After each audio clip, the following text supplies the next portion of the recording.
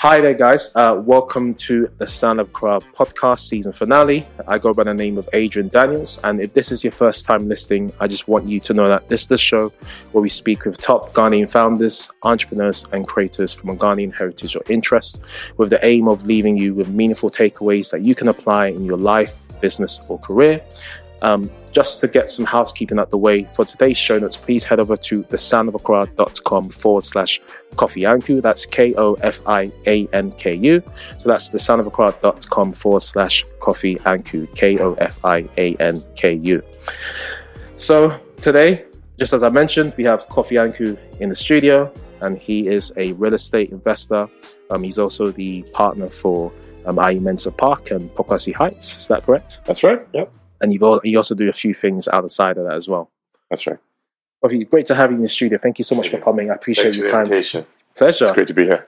Likewise. I think we had our first conversation last year at the Ghanaian Londoners. I think it was like a autumn-winter event towards the end of the year. So I think I met you there. Mm-hmm. I think you spoke a little bit. I did. You did speak a little bit. Yeah, and then I try to keep it brief. Yeah, I think it's short and sweet is the best way to do it.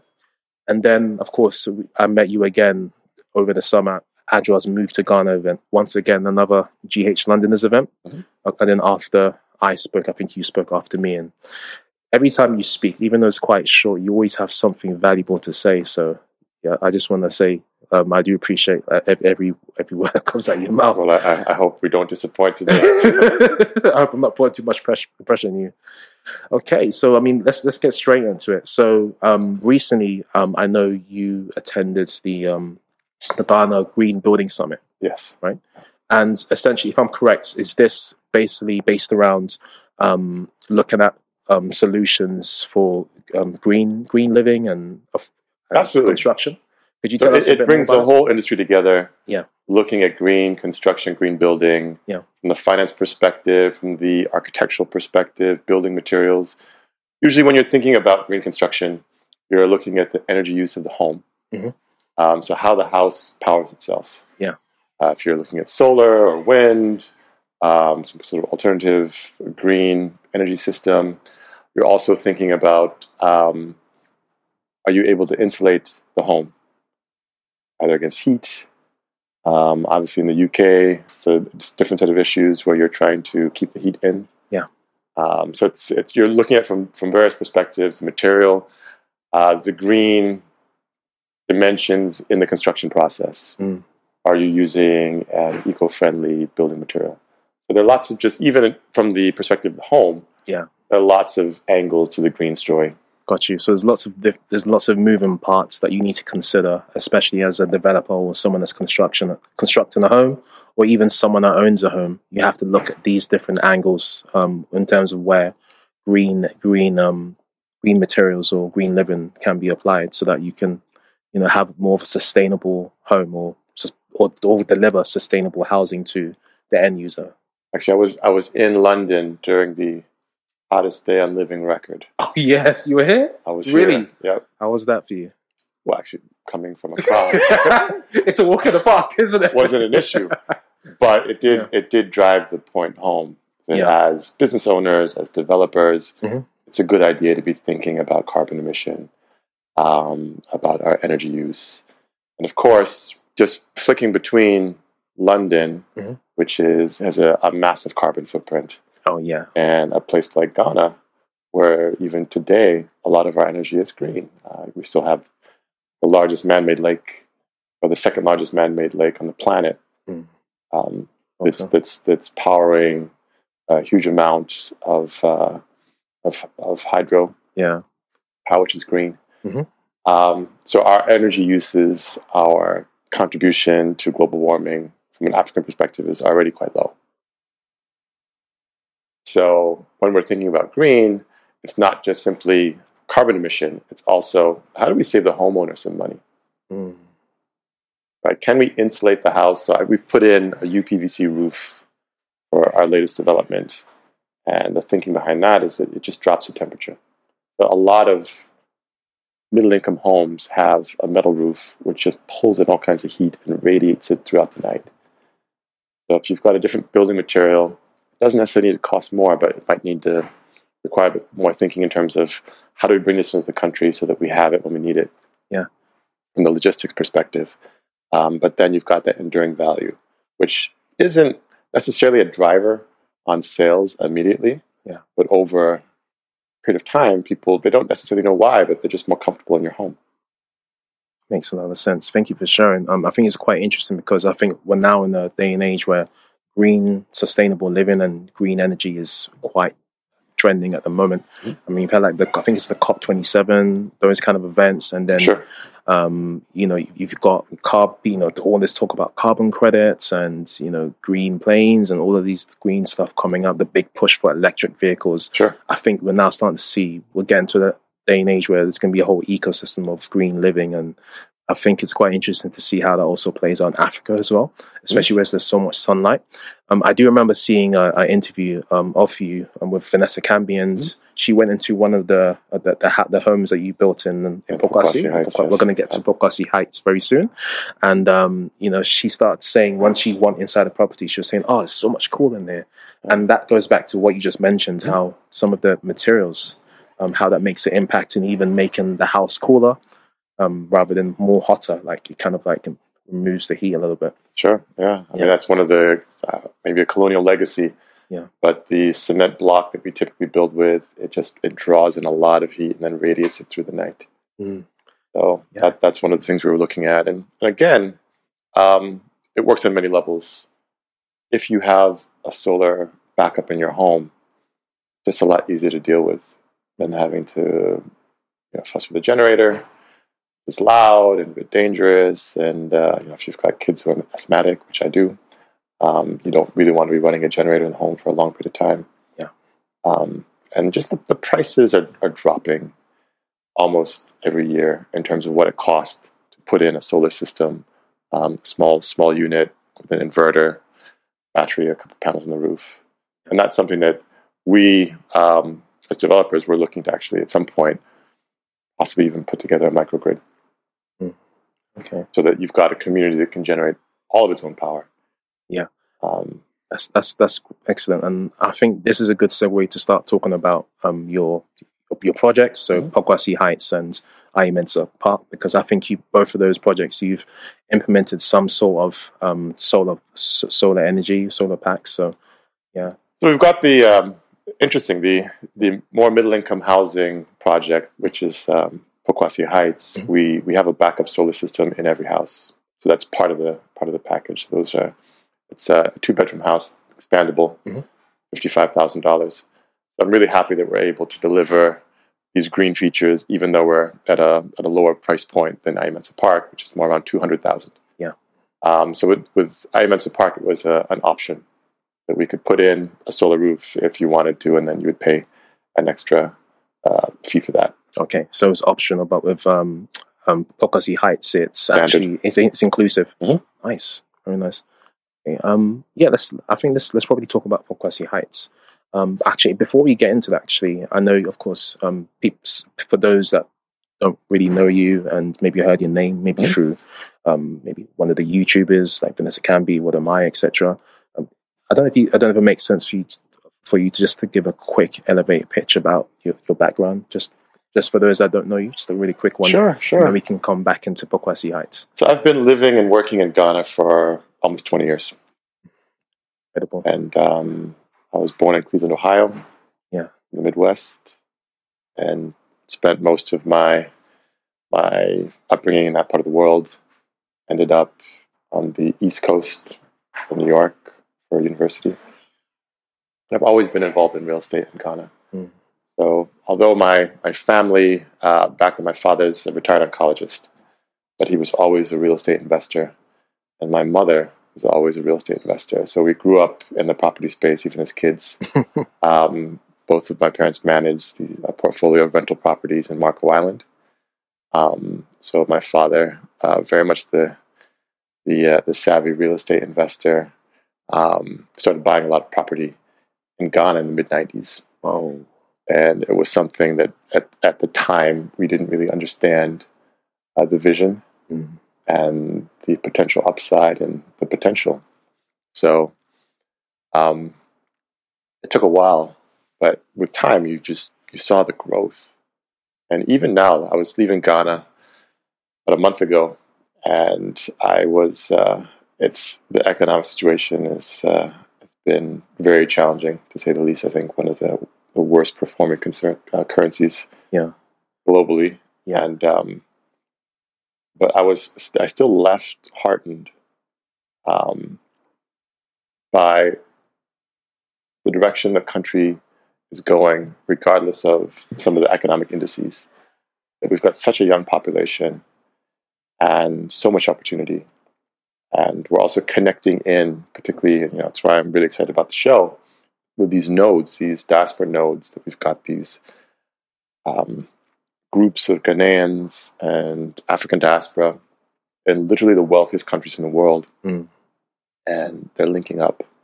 So it's Accra, it's the Caribbean, it's Black Americans and Ghanaian Americans and Nigerian Americans that are excited about Accra. They're bringing money into the space. So, the economic situation is also quite bleak in the UK. Yeah.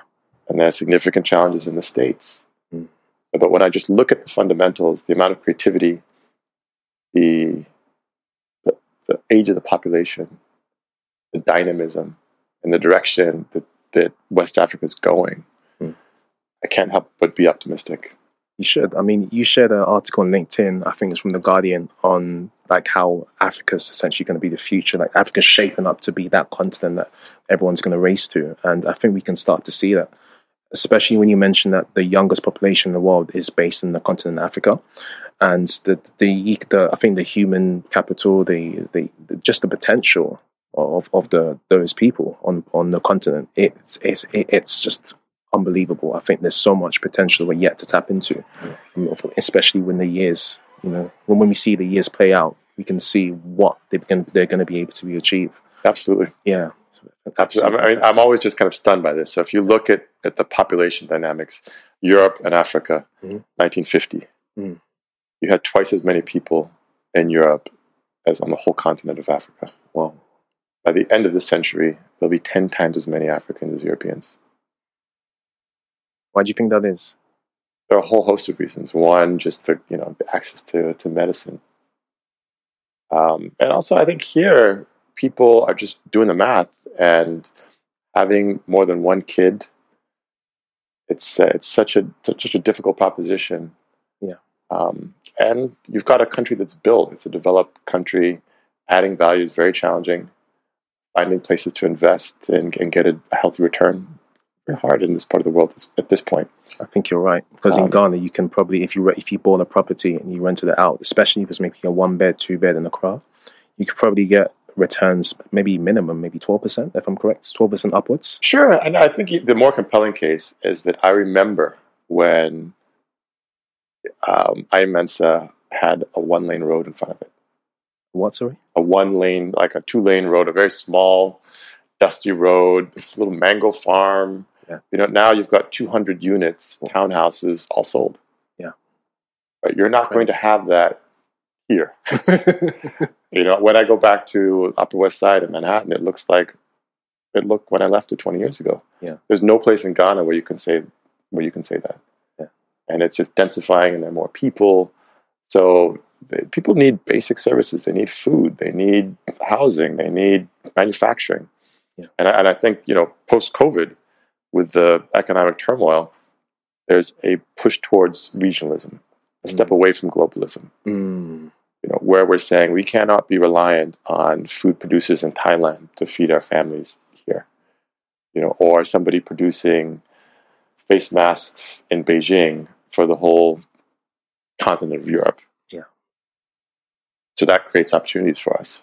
It certainly does. And I think Ghana, there's so much we're blessed with, and there's so many industries and potential industries that could be existing in Ghana. There's from agriculture to maybe manufacturing.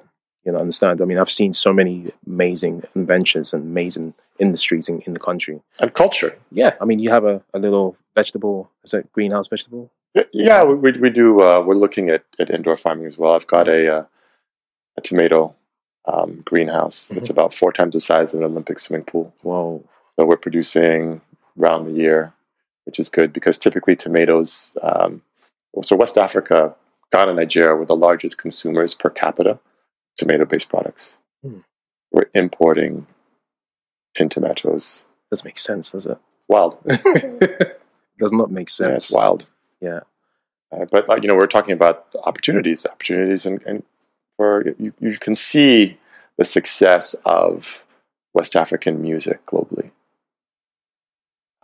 and also art, in the visual art space, fine arts. The opportunities for film are endless.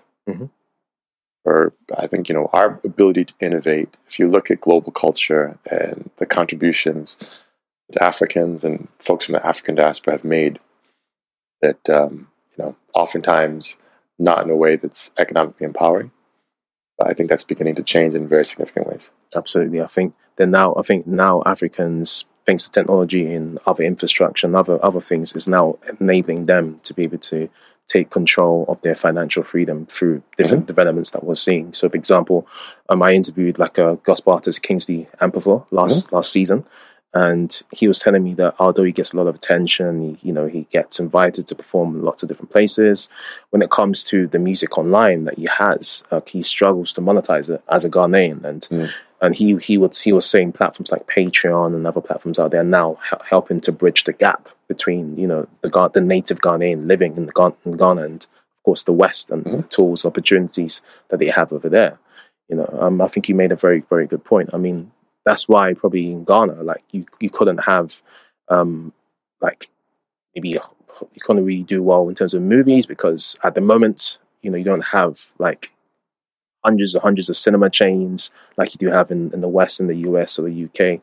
But what we can do now is that we have Netflix and Amazon Prime Video where the filmmaking can try and get the film onto those platforms and try and make money that way. So I think that the absolutely gap there's going to be a point when there'll be 5 million people in India who are watching films that are being produced in Kumasi. Looking forward to that. And we've seen it. You saw it with hip hop. Yeah. It was in the back culturally. It was in the backwaters in the Bronx. Now it's everywhere. Whole Korea, Eastern Europe. Yeah.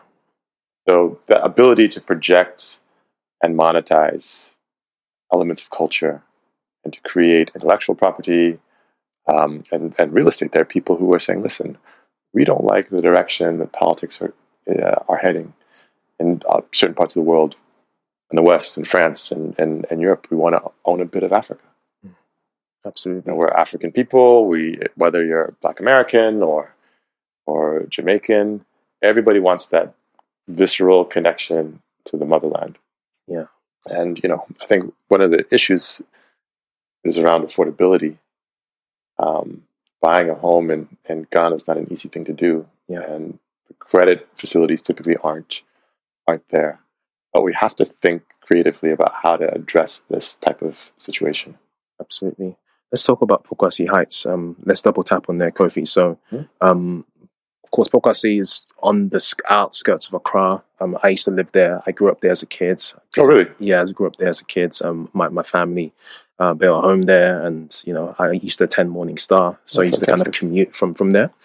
So over the years, I've seen Pokwasi go from being almost nothing, just land and bushes and trees and a few things here and there, to being almost a complete vibrant town. And then you got the interchange project as well, which I think is going to connect the dots for a lot of people in the area. So I mean, tell me why do you think Pokwasi is going to do well in the future, and why did you choose Pokwasi for your next project?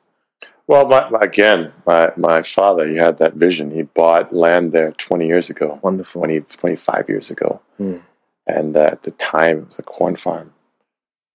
Like you said, people were just growing sugarcane. I remember folks hunting, they're hunting deer and all kinds of things. And it was just a kind of interesting, lovely, lush environment. And I think he was attracted just by the landscape. We had no idea that a $70 million interchange was in the works. So I think oftentimes when people talk about their success, there's some sort of grand narrative and they had everything planned to a T. But sometimes you just get lucky. And also sometimes it's multi-generational. It is. That it's a lot of folks, they hear my accent, they see some buildings, and they think, oh, I must have arrived in Accra, 2 years ago, and then this came out of nowhere.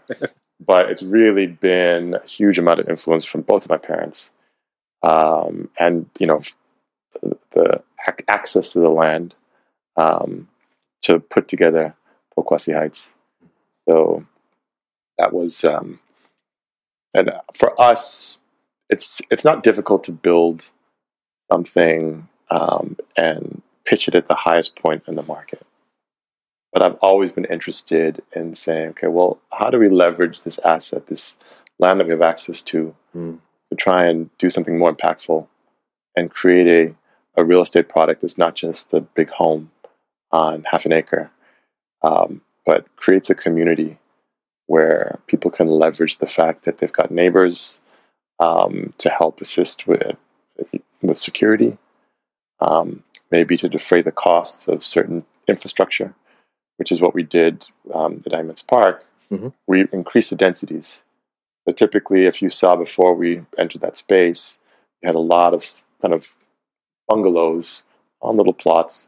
Said, okay, look, we could actually double or triple the densities. We've got 200 houses on 12 acres. Yeah. But instead of everybody having a large backyard, we put in a big park in the middle. Okay, look, we don't have a huge amount of road here, but let's increase the densities and give people a better road than they're used to getting. Right? And we're doing the same thing at a lower price point at Pokwasi Heights. Yeah. So it's a similar philosophy. How do we do more with less? How do we provide more value for buyers? How do we create something like I lived in Pokwasi. I lived in Imensa Park for about a year with the family. I would be very happy to live in Pokwasi Heights as well. Yeah. So we try and pitch it to a certain standard of quality, and not say, okay, look, just because the house is $55,000 doesn't mean the tile work needs to be poor. All the walls can be straight. We can still create a lot of value just in the craftsmanship. Yeah. So these are just kind of a few touches. And again, it's literally the same distance. I think it's 23 kilometers from the airport. Both Imensa Park. Either way. And yes. Wow. So Imensa Park, what direction in Accra are you going towards? So you're heading to Ibri. Oh. So it's a straight shot. Yeah. You may get stuck in that Medina traffic. Yeah. But that's a pretty straight shot. And then, with Pokwasi, you're just, you swing through Achimota. Yeah. There's a lovely mall. Achimota Mall, yeah. So and then you're also, some of our buyers as well, for them, they like that access to Kumasi because you're literally on the highway that gets you into Kumasi. So if you're somebody that spends their weekends in Kumasi, you can get a jump on traffic. Yeah. So all of this infrastructure that we've just discussed that's been put in place, has that influenced you to choose Pokwasi as your next project? Because you've started to see the bridge, the roads come into place. Now, things are getting a lot more expensive in Accra, especially property. Sure. Maybe that the diaspora or maybe others are coming to the country and driving property prices up. So people are looking outside. Sure. Are those some factors that influence you to decide? Okay, let me use this land for my next project and make it an affordable product that can appeal to a lot more people. Absolutely. So, I try and shy away from the word affordable because the question is always affordable to whom? It's relative. Right? And even when we were selling houses at $45,000, 90% of our buyers were diasporians. Yeah. And what we found was it wasn't so much that, obviously there are plenty of Ghanaians who can spend $50,000 in a house. Yeah. But they weren't, a lot of Ghanaians who live in Ghana, their tastes are a bit different than the diasporians. Right? And they also have a higher tolerance for buying land because they know that they can visit it and they can secure it by building over a period of time. Whereas if you're sitting in New York, you've had bad experiences buying land remotely, trying to build and getting people to manage the construction for you. So us as developers, we're servicing a very small segment of the market. And it's probably less than 2% of the market that's buying developer-driven product. Most people are sorting out their housing needs on their own. As in they're buying land themselves and building it themselves, or they're renting. Yeah, or you might get a contractor to build for you, or But in terms of developers, where you're like, we're doing, we basically do groups of 50 units. So we've got like 12 units, then another 12, and then another 24 under construction. But at the moment, you got 24. Nice. Okay. But most folks that live in homes in Ghana, they're not living in those type of developments. They'll buy a quarter of an acre and build and wall it, and it's also a hedge against inflation, right? So essentially, you can use a currency as a store of value, and you can also use it as a medium of exchange. But when you see significant depreciation, and it's the same in the UK as it is here, principles apply universal. Yeah, I mean the velocity of inflation is higher. But if you look and look at a house that was bought in the States 50 years ago, and you look at the value of the house, and you look at the value of the money, I mean the money that if you had kept that cash, as opposed to put it in a bank or a vault, it would have lost 95% of its value. Absolutely. Right, they're printing money in the U.S. like it's going out of style. We saw some other thing in the U.K. Quantitative easing. Yeah, right. So it's a time where we really have to kind of like think about how do we protect that value. I had an uncle who got his pension in Ghana recently, and literally in the space of 6 months, somebody who's worked his whole life, and 50% of the value of that pension disappeared. Wow. As the CD has lost 50% of its value. So imagine having worked 6 years, you go to redeem, what is accrued to you, and half it's gone. You're saying take your money and put it into an asset that can appreciate in value rather than just letting it be idle. Well, we know what governments do, and I think that was the move towards Bitcoin, is to try and create an apolitical money where they couldn't print it in the central banks. But obviously there are challenges with that as well. Probably for another podcast. Yes. Right? But you can see the instinct is there where people say, okay, look, we understand cash as a medium of exchange, but as a store of value, we're concerned. Right? Because we just don't have autonomy over it, and can lose its value. Yeah. So I think that there are many ways of approaching it. There's a debt fund out of California, and I'm been fascinated with what they're doing, because what they're doing, they're buying housing contracts on the continent. Right. I think most of their work has been in Guinea, and it's a fascinating model. So it's basically an end run around the banks, right? Where they're saying, okay, well, listen, we believe in this diaspora story. But you've got Africans who are desperate to own homes on the continent, and the banks aren't giving them credit. So we'll take on that risk. Wow. So what they're now giving out loans so that people... It's fascinating. So it's not a mortgage. Okay. Right? So because they finance the developer. Oh. So what they do is, if you buy a house from me, you give me the deposit. I sell that contract to the debt fund. They pay me, and then as you're making your monthly payments, I'm satisfying that debt. Wow. Right? So they don't have to get they're not regulated by the same kind of mortgage laws, because they're financing the developer and allowing the developer to extend better payment terms. That's quite creative. Very creative. Nice. But it's even more interesting because you've got this debt fund, right? So they're offering the debt at 12%, but they're also giving 9% to their investors. Oh. Right? So imagine you've got folks that are sitting in Accra. They're watching their currency, the value of their currency, to deteriorate before their eyes. What if they were able to invest in a fund that was buying these housing contracts with full transparency? Like, you can see, there's the house, it's sitting right there. How many houses? Audited by KPMG. Like, you can see where this could possibly go. Right? So it's now, you're buying T-bills, but you really don't know what the Ministry of Finance is doing. Right? They're floating these bonds, they're borrowing, they can't pay some of these debts, then they get caught out, then what's the value of a T-bill, what's the value of the currency? How do you hedge against that? Right? Nothing wrong with having a diversified portfolio. Buying some T-bills in different jurisdictions, great, if you've got the money to do that. Right? But I think that there's real estate offers. Most banks are rooted in real estate. Right? If you get a loan, if you dig deep enough, there's some asset that's been collateralized to secure the loan at some level. Right? But they're basically these trust institutions. And either you trust the guy that's giving you the banking license or you don't. And I think that we're in a period where people are more distrustful of government. Right? So they're looking for things that they can invest in and feel like, well, we're concerned about the dollar, we're concerned about the pound, we're concerned about the CD, right? But you can just kind of draw a box around it and feel like you've got something that's harder to, if I can print the money in my basement, right? Like you can't do that with a house. Right? It's much more difficult to confiscate property from somebody. It's not that it can't be done. It's happened in our history. Yeah. But like at least now you've got a constitutional protection against that.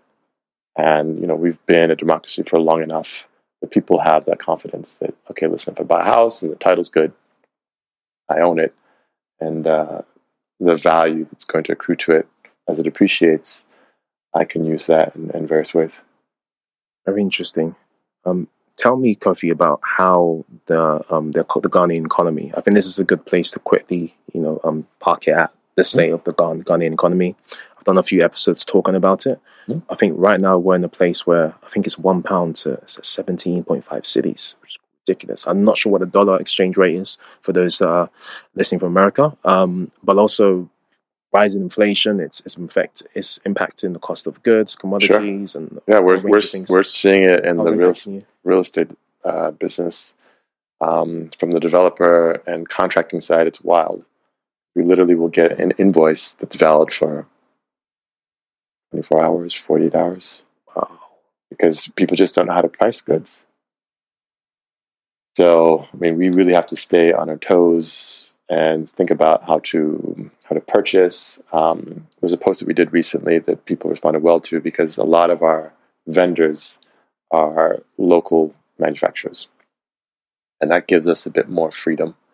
But again, it's difficult to know who the good guys are, but we've got enough of a track record in the industry to know that, okay, we can deal with these guys and we're going to get a great quality product. So from the insulated wall panels that we're using, to the roofing trusses, this company called Domod that produces that.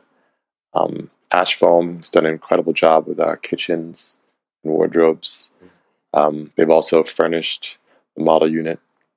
And I didn't even know that they produce their own furniture. They've got really nice furniture. So it's nice to be able to not have to try and import, with hard currency items from China, and look for local alternatives. We've got even a locally produced ceramic tile that's fantastic that we're using in the houses. So the economy is challenging, but we have to contextualize it. Right? The economy of Ghana is tiny, like literally the size of Albuquerque, New Mexico. There are probably people who've watched your show whose net worth could pay off our debt. Like it's wild, right? So the amount of productivity that's required, the amount of creativity that's required for us to take a significant step forward, I think is not insurmountable. What does that mean? I mean that this is something that we can sort out. Right? It's a question of having an organized approach, and leveraging both the opportunities in the country and the access to resources and markets that sit in the diaspora. Okay, so having like the best of both worlds. Yeah. How do you benefit from the arbitrage? Right? There are differences in these economies. There's, we were just talking about this podcast, and you've got your cousin who's a top editor. How difficult would it be to train editors in Ghana who could do what he does, maybe 85% to the quality level, but then provide that as a service to all of Western Europe? Absolutely. I think this is happening. I mean, my previous guest, Samuel Brooksworth, remotely. Yep. Africa's fastest growing virtual assistance company. Yeah. So he's one person that's going into that market. Yeah, he's a friend of mine. He actually contacted me on LinkedIn. Nice. Before he started the business. Yeah.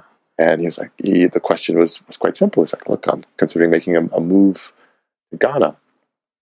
I said, listen, brother, the market there. There's opportunities here, but you have to link it back. Absolutely. And I think what he's done is incredible. And it's still he's done a fantastic job, honestly. And he's now looking to expand to other countries, which is brilliant. And I think the fantastic thing here is that it hits so many different angles. You're helping to keep money within the economy. You're creating jobs. You're making more profit margin. It ticks so many boxes. So I think we should look at keeping the wealth within the country where possible. Like what you said as well, supporting local or national, designers, creators or providers, manufacturers, etc., so that they can also, be taken care of and we can support them and they can grow, and it just makes this kind of domino effect happen. Absolutely. And how's the economy affected people purchasing units from Pokwasi Heights, and you as a developer? Of course, it's affected you, but I mean, how has that affected you from the sense of the units? Like sure. So from the market perspective, again, a lot of our market is diasporans. So we saw that even during COVID, I think a lot of people's savings grew because they didn't have money, they didn't have opportunity to spend it. So I don't think there's a Ghanaian on the planet who at some level doesn't have an interest in, that might be hyperbole, but there's a home sense that we have, and it's beyond just Ghanaians. Now you've got other West Africans who are buying property in Accra. You've got Black Americans who are very interested in purchasing. I think the hurdle for a lot of Black American potential buyers is that they're used to buying properties with mortgages with low interest rates. So getting their mind around a cash purchase is a difficult thing to do. Yeah. I mean, because the mortgages, I think, the lowest rates you could probably get, maybe is it 10, 12%? In Ghana, if you're at diaspora, maybe 12, 13. And it's quite high. It's quite high, yeah, on the dollar. But what I found is that if you've got the right product, like a $55,000 house, people aren't looking to carry that debt for 15 years, right? It's a car note.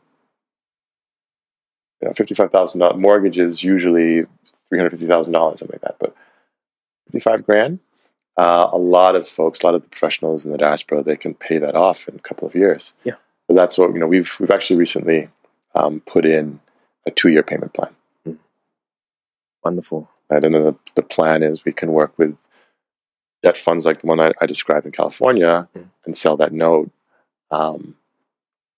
just to allow us to speed up the cash flow and build more. Yeah, because you need cash so you can continue to build and rinse and repeat. Exactly. Building.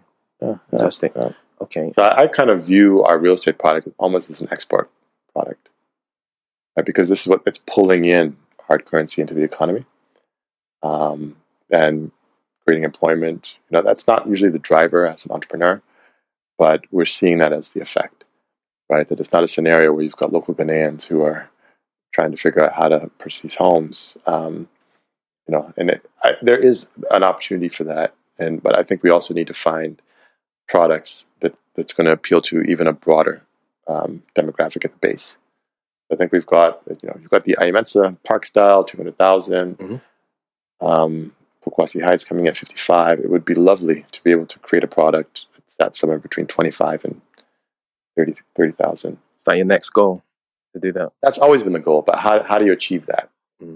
Right, so especially in this economy. Yeah, you've got to take small steps, and you've got to also figure out what the trade-offs that the market. It's not, the demand curve isn't linear, right? Like you can't just keep making the house smaller and expect someone to buy it. Like you can create a product that people can afford but don't want, and people that want can't afford, right? So there are these pockets of demand. You've got to fine tune it. Yeah. And we kind of at one point. We decided, okay, let's up the quality a little bit at Pokwasi Heights, make the unit a little bigger, right? And cost a little bit more. but buyers wanted that level of quality and were prepared to pay a little bit more for that. So it's I think as we scale and we attract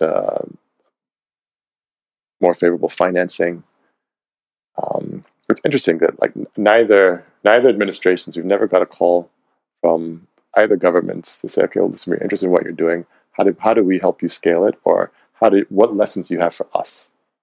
Right, like that conversation never happens. Why do you think that is?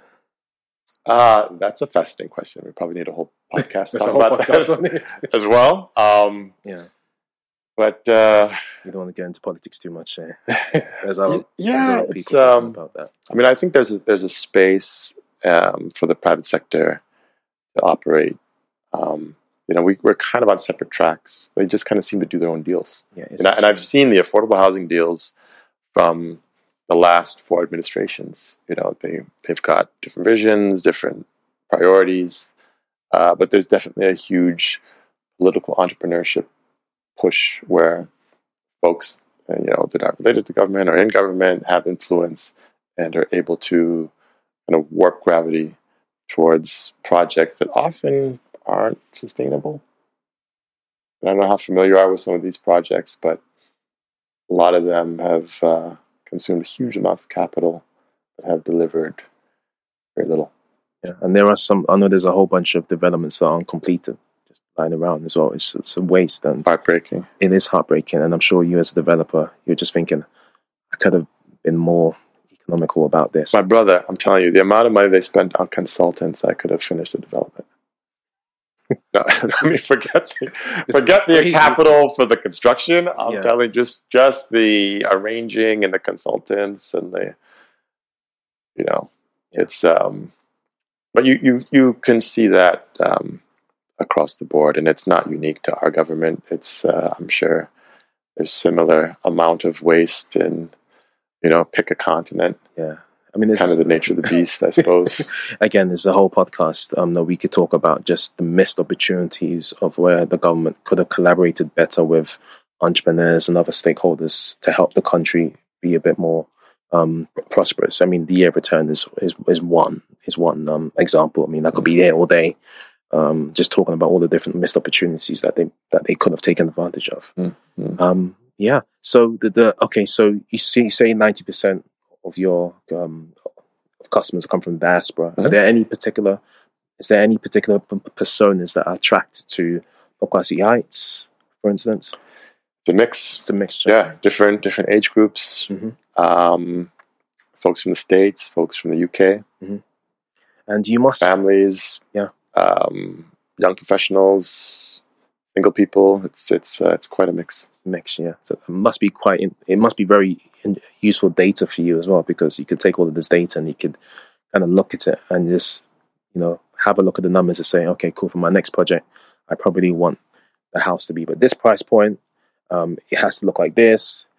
It can be targeted at this kind of person, that kind of person, that kind of person. So it must be very interesting, all the inquiries and the inbounds and all of the people. It's fascinating because I think from a data perspective, from the data perspective, and there's trial and error in this industry. I think it's true in every industry, and nobody likes to make mistakes, but that's really how you get better. Yeah, right. Is you make mistakes, it's trial and error, and then you listen to the feedback. Yeah. Right. So that's typically been the MO for us.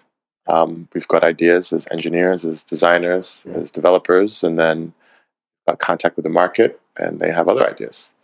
So sometimes you can bring them around to your thinking, and other times you need to just change the product so you're meeting the demand. So it's a fascinating dance, and it's nice when you actually have the wisdom of experience to fall back on, because it allows you to be more improvisational. Yeah. Because you've got all this feedback that's accrued for years. Yeah. And it's an exciting time to be in the industry, and I think to be in Ghana. Sure. There's a growing Black consciousness around not just political sovereignty, but also economic empowerment. A lot more people, let's say, from the UK, the US, with celebrities or just normal regular diaspora coming in and investing, wanting to move, wanting to set things up. And like what you said, some people are setting things up, putting some systems in place, and then going back to their countries and then just creating jobs, but they're still abroad, and then they're benefiting from the startups or the business that they set up on the ground in the country, which is brilliant. I want to go back onto discussing your projects. So one thing that I've noticed from both of your projects is they've had quite a focus on the communal aspect. Sure. So like you talked about, now you mentioned park, you've got they've got the clubhouse, you've got maybe the basketball court, it's the shared amenities. And similar thing for Pokwasi Heights. I think that maybe you have there's common place for access to water and things like that. Sure. Actually, the groundwater in Pokwasi is excellent because you're far enough away from Accra and the sea that it's not salty. Yeah. But so for us, it just made sense. We put in a few boreholes, and then you've got a community water distribution, and it saves people money. There's no reason for each house to have its own water tank. Yeah. Just to me, we've got to find ways to collaborate. We've got to find ways to live together, and it's more efficient. So security the same way. Like my thinking is, okay, let's secure the perimeter for 12 homes, and then you're paying a gateman for 12 homes as opposed to one for each house. So these kinds of interventions, shall we say? It's more smarter thinking, isn't it? Sure. Yeah. And so the point I'm trying to get to is what we're starting to see this kind of communal living kind of patterns, not even just the projects that you've done, but I mean across the city, sure, and across the world. I mean, like for example, I've seen the Cantonment City projects when I went to the Ghana Property Expo, seeing what they're trying to do with the kind of work, play, live theme. And then you've got Petronia City that Freedom Jacobs and Nana Kwame Bediako is working on. He wants to do something similar, but maybe on a massive scale. And then you see in other African countries, they have similar kind of projects going on where there's this common living, you could call it smart cities as well in the future, where you're going to have all of these different amenities kind of working together in the ecosystem, which is going to benefit everyone and be more efficient on a resource perspective. So my question is, where do you see the future of Ghana and Africa in terms of how developments are going to be and how we're all going to live? Are we going to be living more kind of is there going to be more of this communal co-living thing going on, or are we still going to want to build our own houses and live in our own areas, etc., and be a bit more isolated? It's a great question. I'm a huge fan of cities. As somebody who spent a lot of time in New York City, I was in university there and spent a good amount of time in Manhattan and Brooklyn. And I love the culture. I love the fact that you're coming in contact with lots of different types of people from all over the world. Just the velocity of interactions, right? The type of people, the different types of people coming up against each other. It's energizing, it's invigorating. It allows for new ideas to be born and created and shared and dispersed that you just can't quite get in a more suburban vibe arrangement. So I think the cities will endure. You're going to find more and more people attracted to cities. There's going to be more economic opportunities. What will be interesting to see is the impact of the digital revolution. And we also found that in COVID, a lot of people could do a heck of a lot of work from home. So I was thinking about Samuel's company, right? And I actually had a friend who was working with actually about 15 years ago, parking tickets or municipal tickets in New York City were processed in Accra. A company called DMI. And what they would do, so if say you had some trash in front of your house, and they wrote you up, right? So there would be some beat cop who would scribble on a piece of paper. All of those tickets would get collected, scanned, sent to Ghana, and they would have to just decipher what that cop had written. So I think there's probably a double entry system where you had two people try and make sense of it, and if they came up with the same conclusion, then it would be green-lighted, and you'd end up with that, that write-up and that citation. Right. So that was 15 years ago. Another buddy of mine who's in the Philippines was running a similar institution. But I'm off the back of that, and they were looking at data processing and outsourcing. The challenge was that the commercial real estate in Ghana was more expensive than it was, say, in India or in the Philippines. What was good was that it was on similar time zones, right? So you had an overlap in your day. Yeah. Exactly. If you're doing something for the UK, you're outsourcing to Ghana, it makes a lot of sense. But the challenge was the electricity was more expensive in Accra. Nobody made any computers on the continent, so everything was imported. So your desktops were more expensive. Your labor may have been cheaper than parts of Asia, but maybe not as productive. So when they were doing the math, it didn't quite work. But I think we're at a stage, but that was before everybody's walking around with a smartphone. And so the question that I've been thinking about is like, how do we mobilize a lot of very sharp, well-educated Ghanaians of various age groups, so that they could do work and be paid off their phones? They don't necessarily need to be in an office. They don't necessarily need to commute. And that was one of the issues with these employees. So you've got, in India, they've got these massive setups where they've got dormitories and everything's kind of set up for digital workers or outsourcers.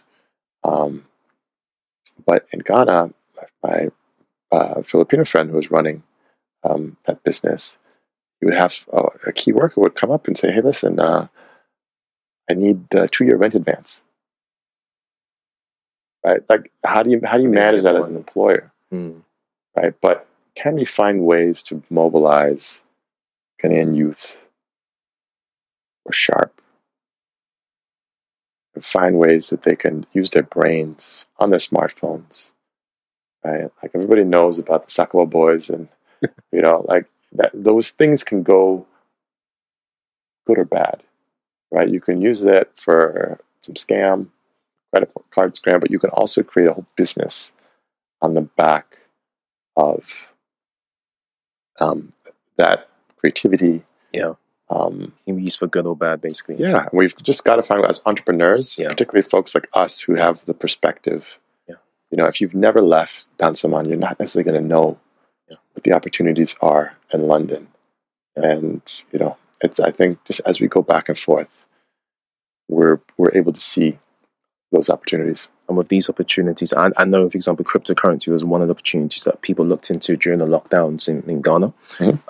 But I think just going back to this whole theme of like development, real estate, and kind of like sustainable living, etc. So because of this whole work remote revolution that started, people can now probably start to look outside Accra, for example, and they can start to maybe look to live outside if they're plugged into remote working and opportunities to make money. Absolutely, yeah. Digital nomads. You can live in a brewery as far as you've got internet connection, and you can edit and write and hop on a Zoom call from time to time. Yeah, and do you think this will then push demand for property outside of Accra as well? I think, given the population dynamics, there's going to be demand everywhere. Like, when I sit back and I look at the market, there's huge demand in every segment. Sure. And the developers were not able to meet the needs of the market at this point. We're able to meet the needs. We're not able to meet those needs yet. If you look at something like Hyman's Park, there's not a city in Africa that couldn't use 10. I couldn't use 10 of similar developments. The whole continent. I've been popping around to a few different countries. And there's a need for that. What you're saying is always going to be a demand for all of these different products. Yeah. And that's where the opportunity is, and that's where there's always going to be some kind of opportunity. Absolutely. Really enjoyed this conversation, Kofi. Just want to kind of move on to the final bit to this conversation. So I'm sure people have approached you as they've been buying from you as maybe a gateway into Ghana. So you, as someone that's been living, working, or having a business for about 10, 20 years, what advice do you tend to give to those who are looking to relocate or move to Ghana, invest in Ghana, also live in Ghana as well? Sure. So yeah, that's a conversation that comes up often. It's interesting. There's so many ways to approach the country, and I think if you're an entrepreneur, it's almost a calling. And I think that that's usually the driver, that you see an opportunity. There's something that's just not quite right, and you realize that there's some set of resources that you specifically have where you can meet that need. So that's usually, once you have that driver, and you're disciplined, and you can live within your means, you have the patience that's required to succeed over a longer time horizon. Yeah. Right? And then if you can find people, for me, my training is in African American studies, literature, and history. Right? So I'm not an engineer, I'm not an architect, but it's allowed me to have the humility to learn from everybody. Right? Because I'm not necessarily supposed to know anything. So whether it's economics or finance or banking, I've allowed myself to sit at the feet of various people from various different disciplines and ask lots of questions and assimilate as much of that as I can, try things, and just keep what works. So I think the rate of change that I find in Accra, there's just huge opportunities for everybody in an array of different fields. So if you're looking to move back, and you've got a foot in the developed world, there are great opportunities for you. Awesome. And what pitfalls would you share with those who are looking to make those moves that you can share from your years of experience, whether it's investing, living, or relocating? I think it's important to just take a very humble, and I think there's a conversation around this, that sometimes things aren't quite as easy as they look, that there may be a reason that things aren't happening the way you may expect them. So, it's not as easy as saying, okay, well, there's a gap in the market, and I can pluck this thing that's working in Bristol and plop it into Accra and make millions. Yeah. Oftentimes there's a reason why there's, that fit might need some adjustment. Yeah. So you have to maybe sandbox it and start small. And then, I think it's true probably anywhere in the world. You just want to make sure that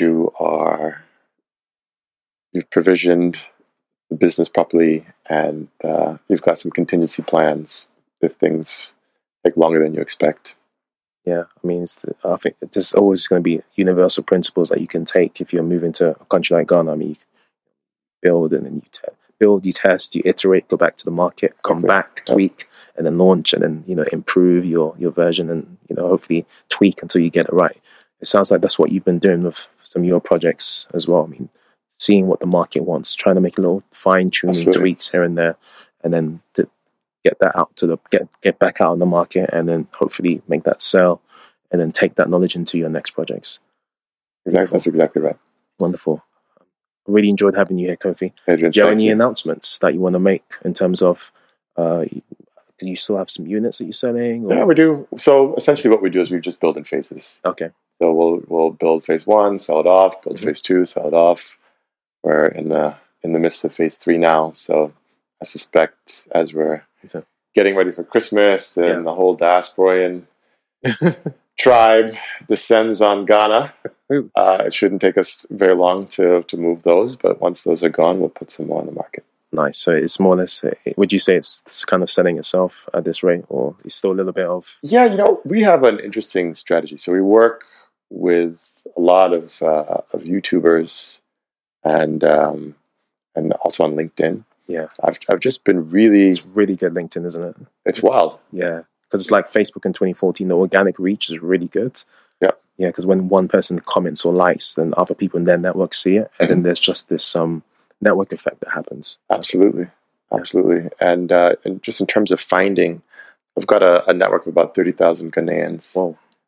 Mostly professionals in the diaspora, and it's I've been building that for the past 4 years, and I've met so many incredible people, and we've just linked up. Sometimes like, hey, let's hop on a Zoom and have a chat about something. And then you can find your market, and it's not easy. It's not it's not that difficult to identify a Ghanaian in the diaspora. So you find the names. You're looking at various cities. I'll pop up. If I go and visit some friends in Chicago, I've got a network of 600 Ghanaian professionals that I can reach out to and ask, well, hey, is there an event that I should be attending? And everybody's always so helpful. So I think it's a combination of telling the story on YouTube and then multiplying that by the network on LinkedIn. That's really been my formula. So, I've tried to take a page out of Elon's book. You never see a Tesla ad. Yeah. Right? But he's just kind of like this one-man PR machine. A personal brand, yeah. Yeah. And it's, if you see a billboard, that's great. But you walk through a home with Vanessa Camby or with Ivy Prosper, right? And you really get a sense of, you can spend 20 minutes and see, okay, well, how much space is there in this gallery? And you got a sense of how much space there is in the living room, right? And it's more tactile, and so for us to be able to communicate with that level of specificity to a global audience, pinpointing Ghanaians in the diaspora. And again, the Ghanaian, particularly the Ghanaian diaspora in the UK, is massively supportive. A number of associations, the overlap. You see people who run the real estate diaspora community supporting the people who run the kind of more social Ghanaian. So everyone's all linked up, and everybody comes out for each other's events. Yeah. And then there's the nursing association and the doctors and dentists, and everybody's rooting for each other. Yeah. Right. It's just a really warm environment. Yeah. So I've really felt lucky to be able to build into particularly the London diaspora community, share content, and you're right. People, they share. People who maybe they bought a house, maybe they have no intention of buying a house, but they just think, oh, this is an interesting thing, and so that's allowed me to basically zero out my marketing budget and produce and sell houses cheaper. Yeah. So it's the technology has also been an enabler. Amazing. So I mean, it seems like the trick here is in the modern day and age is to build a network or community, and then build trust and familiarity with them, and tell a story or show them whether it's a skill set or something. Let them build trust in you, and then you'll be able to sell a product or service to that specific circle group of people. That tends to be like, I think, a more popular way of doing business these days, especially with the social media, internet, and the content. So it's quite interesting how that's working for you. Very, very interesting. And you mentioned the UK community is quite vibrant and very supportive. I know we're wrapping up now. Just quickly want to ask you before we go, how does the African American community respond to what you're doing? Because, for example, I know there's a few Ghanaian communities in the US, whether it's in New York or I think Ohio, Columbus. I think I think Kwame Christian, one of my guests, he's from there. He's not Ghanaian, but actually he's surrounded by the Ghanaian community. Interesting. Like I think Samuel Badu from Fleury, I think he's part of that. So how does the African American community respond to what you're doing? So when you say African American, you mean the Ghanaian American community? The Ghanaian community, the Ghanaian American. That's sure. Ghanaian American community. It's hard to call it a community because it's such a massive country. And you also have a lot of Ghanaians who are distributed in places, in little towns and villages and cities that you've never even heard of. Yeah. So you do have concentrations in New York, in DC, in parts of California, in Texas, Chicago. So, but it's, to get from LA to New York, you may as well be going to London. Yeah, because it's huge. Yes. The country's massive, 4 or 5 hour flight. Yeah. Right? So people aren't bumping into each other. Yeah. So you don't have that same density. And I think the US, it may be a wealthier diaspora, but it's not quite as tight-knit. That's the key thing. That's the key differentiator here. Yep. Yeah. Kofi, this has been fantastic. Where can everyone find you? So the best way to get in touch with me is on LinkedIn, as you know. Yeah. Okay, just LinkedIn. That's your only call to action. Just check me out on LinkedIn. Sure, no problem. All right. Well, thank you. Thank you for coming on the show. Thank you. It's been a pleasure. Thank you for coming on the show. So that's it for season 4, guys. We have Mr. Kofi Anku here, real estate investor and the partner over at IE Mentor Park and Pokwasi Heights. Just to remind you, for today's show notes, please head over to thesoundofacra.com/Kofi Anku. That's KOFIANKU. And on your way out, whether you're watching YouTube or you're listening on the podcast platforms, please like, subscribe. Please do share and leave us a review for listening on Apple or Spotify. And we will catch you on season 5. Thank you so much. Cheers. Thanks.